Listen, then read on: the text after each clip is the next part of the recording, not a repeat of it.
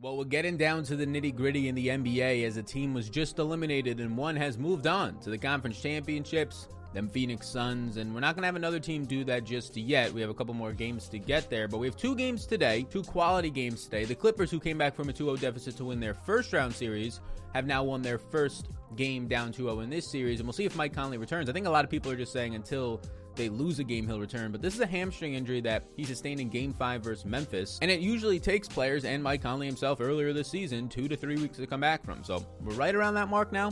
Maybe he can return today. I'm still not projecting him in. But we have 4 teams to break down today. We get Atlanta and Philly yet again, and as long as Joel Embiid looks mobile on defense, as long as he's looking ability to switch and rim protect, not only that, but his offensive game, which was nowhere to be found in the first half of the last game, and not really a bad, he was just passive. He wasn't playing bad, and everybody else got going, and they won pretty easily. It's hard to see Atlanta, unless they shoot the lights out of the gym like they did in Game 1, really hard to see them snag another victory in this series. But let's break this down from a betting, a player prop perspective, betting on the lines where I'm leaning there, and then also daily fantasy sports if you're somebody playing on these 2 game slates. We can start with Atlanta. We'll go from each game and each team here. I'll let you know where my interests are, any props, any betting lines, and all that sort of stuff. Hopefully you enjoyed your weekend. Hopefully you had a lovely, lovely time. Like and subscribe if you enjoy this content as well. We'll be live later today, an hour before the games start, to answer your questions, Q&A, and break down any final thoughts on these games today. So we can start off this game for Atlanta by saying they just didn't shoot as well from 3, and they haven't shot as many shots. They've now shot half the shots they did in Game 1. In Game 3, it kind of broken by a third in Game 2. And look, that's partially because of Philadelphia's defense. They're not trotting out their Danny Green, who unfortunately sustained an injury in this game, likely to be out the rest of the series, if not the next series as well. They have had Ben Simmons on Trae Young. The switching has been very good by Joel Embiid protecting inside the paint if Trae Young tries to go anywhere there. And it's led to less three-pointer attempts as they've been pressing up a little bit more. Only 23 threes in a game for this Atlanta team is pretty eye-opening. That's not just because Atlanta was not wanting to shoot the 3-ball in today's NBA. No, it was the Philadelphia defense. Now, in this game, Kevin Huerter continued to come off the bench as Solomon Hill continues to start because they need some sort of size to combat the Ben Simmons, Tobias Harris, and Joel Embiid size. Solomon Hill, not really much of a factor on offense, not really much of a factor on defense. He's just size, and eventually that's going to wear out. The problem is he's going to play some better defense than if they were to start a Kevin Huerter. And Kevin Huerter is somebody that I do like to see. In this game, he did not play many minutes because, foul trouble, and then the game blows out. He ends up losing probably about 6 to 8 minutes. Was on pace to play about 30 minutes in this game. I have Kevin Huerter right now. If we pull up Atlanta's minutes, I'm currently giving Kevin Huerter 30 minutes to play. I believe he would have closed this game out and got an additional run. Now, when he was playing, he only shot 1 of 5, so it didn't help his own case as he cooled off from Game 2. That is the issue, though. It is hard to see Kevin Huerter start, even though they do probably need to make an adjustment because that lineup got demolished. Anytime there was a Kevin Huerter, Danilo Gallinari, Trae Young type lineup on the court, an all-offense lineup, it just got demolished on defense. Like the offensive rating that was already fantastic, 126 in this game for the Philadelphia 76ers, just spiked even higher towards the 130s. It's really hard out there. You're just leaking points. It does not make much sense to have those offensive players in the court when they're nowhere near keeping up for what they're giving up on the defensive end. Now, as the rest of the minutes you can see on the screen, it's basically very similar rotations. Clint Capella, I'm giving a little bit less run, not 34 minutes, 32. He did get forced off the court. Now, there was a blowout and some of the starters lost run, especially the final minute or two for Trae and Bogdanovich and those types of guys. But Capella was getting forced off the court in the fourth quarter when Embiid started to heat up more so than he ever had, right? He was dominating on defense. Clint Capella, he was dominating Clint Capella on offense. So they took him off the court. They went with a more offensive lineup to try and cut the lead and bring the game a little closer.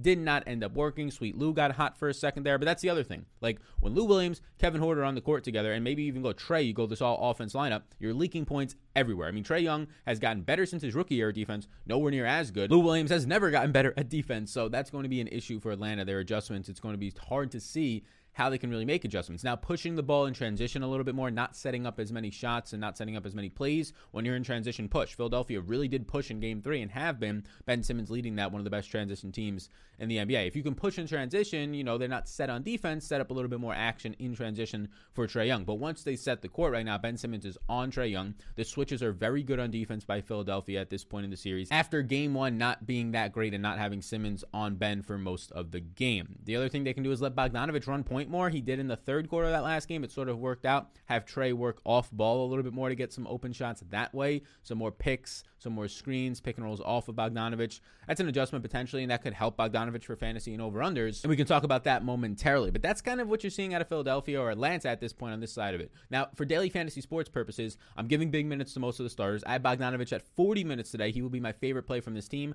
and Trae Young would be my second favorite play. After that, it's just a bunch of guys in a player pool, but no priority. So it goes Bogdanovic and Trae Young as the guys that I would really like to get from this team. After that, Gallinari, John Collins, Kevin Huerter, and Clint Capella. If for some reason they do start Kevin Huerter, I find it hard to believe just size-wise in defense, but I think that that's the only possibility of a different lineup here. Then Kevin Huerter would jump into an interest for me because now you can start instead of 28 to 30 minutes, you can start to project 32, 34 minutes for Kevin Huerter. And speaking of the devil, I ended up placing this $50 prop this morning. I put Kevin Huerter over 19 fantasy points. Look, I think he plays more minutes. He only played low 20s in that last one because the game blew out and he got in a little bit of foul trouble. You can see Kevin Huerter above my head right now. I'll highlight him. The red is when he's off the court and the blue is when he's on the court if you're watching on YouTube, but we can discuss it. He checks into the game with 6.5 minutes left in the first quarter. He picks up 2 personal fouls. He stays in for the beginning of the second, so it looks like he's going to get some nice run. He picks up his 3rd personal foul 2 minutes into the third, does not play again in the second quarter, does not check back in until about midway through the third quarter, and based on his second half run of about 16 minutes, you can see that Kevin Huerter definitely lost minutes in the first half since he only played about 8, so there's a good chance that in that first half, he probably lost out on anywhere from 6 to 8 minutes, which we were just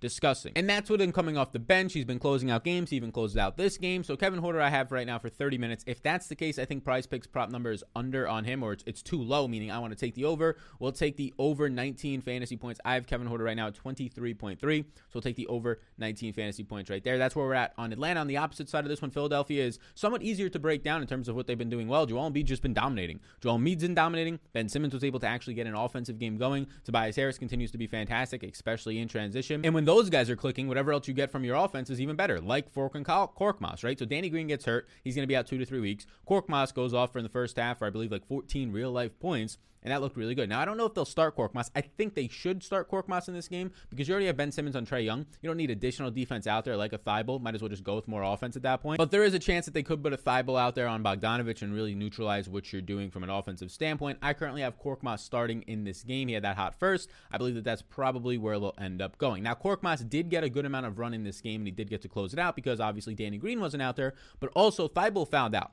Thibault fouled out. He had 6 fouls. He fouled out midway through the fourth quarter. Because of that, he was in foul trouble most of the game, which led to just more overall run for Korkmaz in this game and some other guys off the bench as well. But either way, we'll get this starting lineup before the game starts. I'm projecting in currently, and you can see the minutes on the screen right now. I'm projecting in Korkmaz to start for 27 minutes. I did give Thibault 20 off the bench, basically splitting most of that run without Danny Green out there, and then you'll see other guys pick up some run like Maxey, Hill, and Shake Milton as well. Now, the pick and roll defense has halted Trae Young. We already talked about that. Ben Simmons has really locked it down, and Embiid getting healthier and more mobile on defense. He looked gimpy, holding his knee at some points in this game, going up and down in it. He's questionable for this game with now they're saying an ankle, a sprain, potentially a sprained ankle. I mean, this guy's getting beat up, so this is going to wear on him. But he dealt with it in Game 3. He dealt with the knee in Game 2. He's looked a lot better since Game 1 mobily. It's probably a mental thing, just being able to put a lot of weight on that lower body. Now, I do have George Hill, who only played 12 minutes in that last game. You can see I have him projected for 16 minutes. I think he could play more than that, especially with no Danny Green. I'm not completely shocked to see George Hill and his experience start in this game. So it'll be interesting to see who they go with there. I do think it'll be Korkmaz for offense, but don't be shocked if it's George Hill. Whoever does start, expect from that player to see probably more than likely at least 24 minutes, more than likely 26 to 28 plus minutes. So a massive advantage for whoever does start. Very, very interested in whoever that will be. Now, Tobias Harris, another thing to point out other than Game 1. So you might be saying, but the Hawks won Game 1. Sure, they won Game 1 in a game where Doc Rivers was terrible on rotations and defensive assignments, did not have Ben Simmons on Trae Young. Since then, that's kind of stabilized Trae Young to an extent, or really just a pick-and-roll offense, stabilized Clint Capella to an extent. Joel Embiid's been getting healthier, right? And the other thing, if you recall, it feels so long ago at this point, but Doc Rivers left a lineup in there where maybe the best offensive player was George Hill. They had 5 guys on the court, none of them that great at shot creation. I would say really none of them at all. 3 of them were like defensive specialists, and he left that lineup in there for a good 6 to 7 minutes. They didn't score for that full 6 to 7 minutes. Game 2, they adjusted. They put Tobias Harris out there with that second unit. Game 3, he stayed out there and he played very well. As long as that's going to continue, again, I really don't see these spots where Philadelphia just becomes a zero on offense and Atlanta beats Philly's defense unless they're just shooting over top of them threes, which would be the adjustment to make. And sure, they can get hot again. That's the way they win a game. That might be the only way they win a game. So right now, my main interest from a DFS standpoint from Philadelphia in this order: Ben Simmons, Joel Embiid, Tobias Harris, Matisse Thybulle just as a punt. He's not projecting out well, 15.5 points. Seth Curry, Korkmaz, and Shake Milton. If George Hill was to start, he'd be in play. If you want to punt on Dwight Howard, that's fine, but I'm not really all there. I do not have any props in this game, but I'm going to continue to take Philadelphia. I took Philadelphia in this one at -3. I took them at -1 for game 3. They were -1. Look, this series is not close. Trae Young and the Atlanta Hawks shooting really well in game 1, shooting 50% from 3 in game 1 on 43 attempts. That is the reason why you're getting good line numbers right now in the betting markets on Philadelphia. I took Philadelphia in game 2. Easy. Game 3, a -1, a pick'em for Philadelphia. I get that they were on the road, but with a healthier Joel Embiid and making defensive adjustments and second unit adjustments, yeah, this series is not going to be close.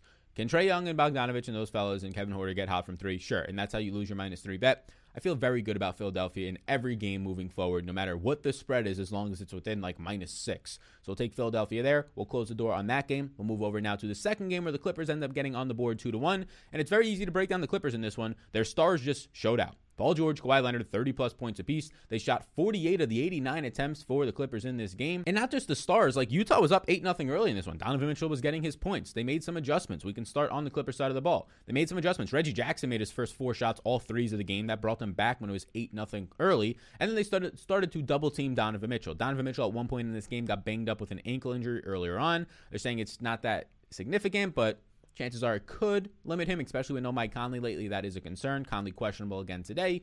We'll adjust if he's projected in. I'm projecting him currently to be out. But both teams shot the ball well. The Utah Jazz's 3-point shooting and overall shooting is going to look a little bit worse than it was because, you're trying to force some shots later on, not getting the best shot selection. But, yeah, you're just not going to shoot as good, especially from 3 in this game as the Clippers did when their stars were going off and everybody, even Luke Kennard off the bench, shooting 2 of 4 from 3. Reggie Jackson continuing to stay hot. When you're shooting over 50% from 3, it's hard to make up from that. When you're shooting over 50% from the field, it's hard to make up from that. Even though they shot well from 3 for most of the game, this Utah team, they only shot around 42% from 2-point range of the field. That's where you're really going to be lacking, and double-teaming Donovan Mitchell and Rudy Gobert really not getting involved lately is going to be the main issue there, where Jordan Clarkson is only shooting threes right at this point. He's made, I think, 16 threes in 3 games, only made 2 shots from inside the arc. So we can start with the Clippers and what they're doing from their minutes right now. You can see they went back to Nicholas Batum in game 3. They got away from Zubac. We said this the whole series. Like, game 1, Zubac played 20 to 22 minutes just because he started and was playing well. If he's not starting, he's probably not seeing much run. I have him for 12 minutes today. A lot of people got mad at me for game 1 to say that, he's got to match Rudy Gobert.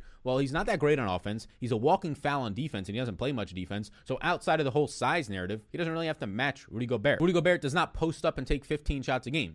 Rudy Gobert takes like 6 to 8 shots a game, and most of the time it's just because that's the best available thing. It's not a play run through him. So I don't think you're going to see too much of that, right? These teams play in transitions. These teams, the Utah Jazz and the Clippers, both ranked top 3 in 3-point shooting and 3-point attempts. Top 3. So that's kind of their game. It's not post up with Rudy Gobert. Gobert's out there because he's Defensive Player of the Year, and he halts anything coming into the paint. I never really understood the argument that, Zubac's size, they have to match Gobert's size out there. Now, you're just putting another 0 out there. You might as well get another shooter like Batum or Marcus Morris into the lineup instead of Zubac, who's basically giving you a 0 and just a bunch of fouls and giving the other team free throws. So Zubac only played 12 to 13 minutes. Right now I have Zubac at 12 minutes heading into this one. The starters in that last game, if you're looking at the minutes projections and trying to go into popcorn machine, they checked out early in that game. I mean, Paul George and Kawhi Leonard were on pace to play 42 to 43 minutes. Reggie Jackson was on pace to play 35 plus. He missed 2 minutes in the first half for picking up an additional foul. Didn't play the final 2 minutes of that half. And he ended up checking out early with the rest of the starters. Batum started and he played good in this one, gave him big minutes. He shot 4 of 6. Another guy shooting hot from 3. 4 of 6 from 3. Scored 17 points, 9 rebounds, so 17 and 9 in this game.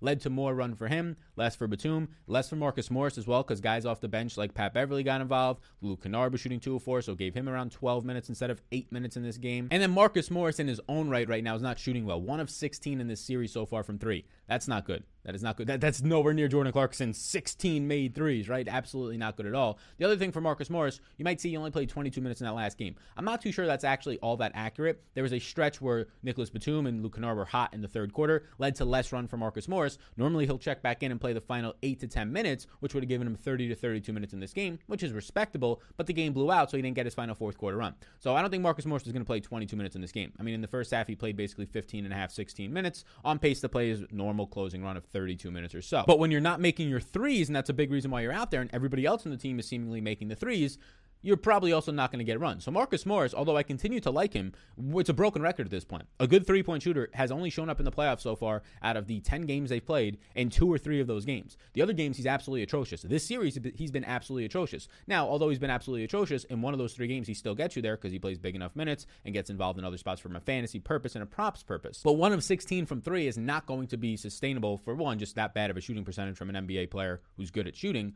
But 2, it's just not going to be sustainable to keep you in these games and continue to play a player like that. So right now from the Clippers, my interest in this order: Paul George, Reggie Jackson, Marcus Morris, Batum, Kawhi. You might be saying, Sal, why is Kawhi so low? These guys are all like 1A, 1B, 1C. They're all projecting out really nice. I have all 5 of those guys as yeses right now. So basically all 5 of the starters from the Clippers are in play for me. They're just all too cheap at this point. You're getting 2 guys in the 3K range. Reggie Jackson's still 5,200. For a guy who's shooting well and on pace in all these games, so when he's not in foul trouble and it doesn't blow up, to play 36 minutes, shooting very well right now. And then Patrick Beverley would be the only bench player I have interest in, but he's only projecting out for like 12 points. That's if he just gets a little bit hot, has an extra steal, scores like 17 for you as a punt at $3,000 slide. Now, I do have a lot of players in the props market, which, again, the sponsor of the program right now is Prize Picks. You can follow these props down below, especially in the solo slates and the 2-game slates. Most of my action goes into the props. We're trying to win on this prop right here, $500 Rooskies. So we have 5 right in here. It's not a parlay. You don't have to hit them all. You can just hit 3 and make money back, 4 and win money as well. So this is the reason I like Prize Picks. You don't have to put 5 together and get them all right. You could do that and have a big cash out, but if you just get 4 right, like if you just get 4 out of these 5 right, you still profit 10x, which is still fucking insane, right? If you get just 3 out of the 5 right, you still profit money, which is just insane to think about just compared to normal betting. So you can check it out down below. If you use the code SAL, S-A-L, any money you put in, they will give you free money, free credit right back, depending on how much you put in. So if you put in $50, they'll give you 50 all the way up to $100. You have to use that code SAL in the link down below. Check it out. Why not? It's a ton of fun. It is the way I've been playing most of my DFS action and betting action outside of betting lines. I'm not playing the showdown slates really. These 2-game slates, I have like 5 to 10% of my normal action. Most of it's coming down to this. I have over 43.5 fantasy points for Paul George. I'm going to take more props later on the live stream. We can talk about that. I've got Paul George at about 47. Paul George has gone over this 43.5 number 5 out of his last 6 games, and that's mainly just all of his playoff games. Reggie Jackson over 22. They're disrespecting Reggie Jackson at this point. Again, the dude's going to play 35 to 36 minutes. He's averaging over 0.85 fantasy points per minute. I have Reggie Jackson close to 28 points. That is a massive difference. So that's 3 out of the 5 in the prop right now. If you want to tail that, the other 2 are going to come from the Utah side, which we can get into Utah right now. We can close it up with Utah. If you're somebody who bets on props, if you're somebody who plays DFS, we do have projections, we do have rankings, top plays, all that type of stuff to help you out in those streets, tools and analysis to reduce your research time, your efforts, increase your dollar bills and your chances of winning. We have a Discord access for everybody if you want to get in there for betting, for DFS, all different sports channels. Check that out as well. All this is included if you want to become a patron. Link down below at industry low prices, because it's just me, your boy, the only dude here who's got to put on a show, so I don't got to pay a bunch of other employees, which means we can keep our costs or our prices very low. Also, our costs low. Why not? The other thing is we also have a lineup optimizer for the DFS crowd out there for not just the NBA, but a bunch of other sports, MMA, PGA, potentially one coming for MLB as well. So right now for Utah side of this one, Donovan Mitchell gets a little bit banged up. He's hot early. They double team him. He cools off, right? Mike Conley, we'll see what happens with his hamstring injury. That's where he's at right now. They have no depth. They play 5 guys, 6 guys, 30 plus minutes, and then they put 2 to 3 bodies in there for any type of run. Mioni's not playing well. Georges Niang not playing well. Derek Favors is getting picked apart on defense by Kawhi Leonard and some other folks at this point right now. Problem is they have no other depth. Ersan Ilyasova, I don't know if it's going to be that much better. There's no other depth on this team. If Mike Conley comes back, sure, you can just take some guys like Mioni and maybe even Georges Niang out of the rotation completely. But they have no depth, so what you're getting is 6 dudes playing massive minutes. What you're getting is guys shooting a lot of threes like in the regular season. No real rotation changes here, and there won't be a rotation change unless Conley returns. I'm not projecting Conley in right now, but that's where you're currently at with this team. You're going to see Jordan Clarkson play massive minutes off the bench and probably continue to shoot a bunch of threes per game, and he's been making them at this point. And you can see my Utah projections on the screen right now, and it's just the 6 guys getting 30-plus minutes. Big minutes for the starters, Bojan, Royce O'Neal, and Donovan Mitchell. I'm giving 38 apiece, 33 for Joe Ingles, 34 for Rudy Gobert,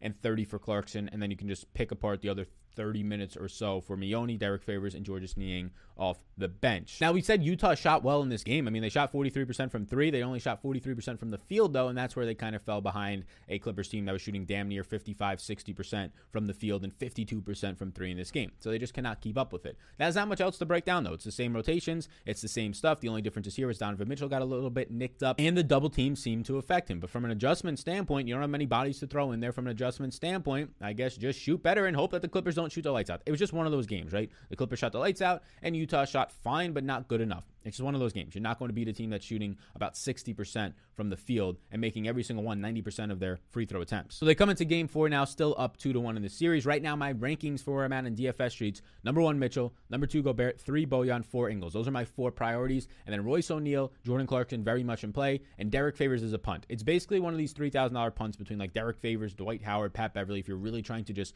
get more salary on the table for some pay-up options and get some more studs in your lineups. Now, to close out our player props, I like these a lot. So this is the thing. You're getting values on all these Utah Jazz, and this is where we've been making a lot of our money. If Mike Conley doesn't play, they're pricing in Mike Conley right now. They're projecting Mike Conley to play. So all these guys, their over-unders are priced out, right? But if Mike Conley was to play, these over-unders are not dead. They're already projected for it, so they can still go over them. I currently have Joe Ingles projecting out right now for 26.6 fantasy points. He's gone over 30 fantasy points in back-to-back games now without Mike Conley. His over-under is 22. We'll take the over there. So if Mike Conley doesn't play, it looks like one of the best props, if not the best prop on the board. And if Mike Conley does play, well, you don't feel great about it, but there's still a chance he can go over 22. It's not a dead prop. Same exact analysis for Jordan Clarkson. I've got Clarkson today for 31.5 fantasy points. He's been doing that, right? In a game where he only played, 3/4 of his minutes because of a blowout, he scored 25.5 fantasy points and still got you there in the worst case scenario, in a blowout where he doesn't play down the stretch. So we take the over Clarkson there. Those are 5 players right now that I have some props action on. I'm going to add more later on, but that's where we're at right now. A $50 wager on that, attempt to win potentially up to 500, but even if we don't hit all 5, thanks to the way that Prize Picks works, you can just get 3 or 4 right and still make some money. So you can check that out down below. Again, that code SAB. But that's where we're at right now, folks. Thank you for tuning in today. I said folks a couple times today. I don't know who the fuck I am. Am I like 60, 50 years old? 24 years old, motherfucker. 24 years old, winning a half marathon yesterday. My legs are dead right now. I'm tired. I need some food. I need some hydration. I need some water. Hopefully y'all having a great day. There'll be an NFL video releasing a little quick 10-minute one on a player that is asleep or that you cannot leave your drafts without this year. And then a live stream later today, an hour before the game start. We're here. We're back. It's Monday, the best day of the week. Enjoy your day right now. Like and subscribe before you go, and the notification bell so you know when we're going live later on today.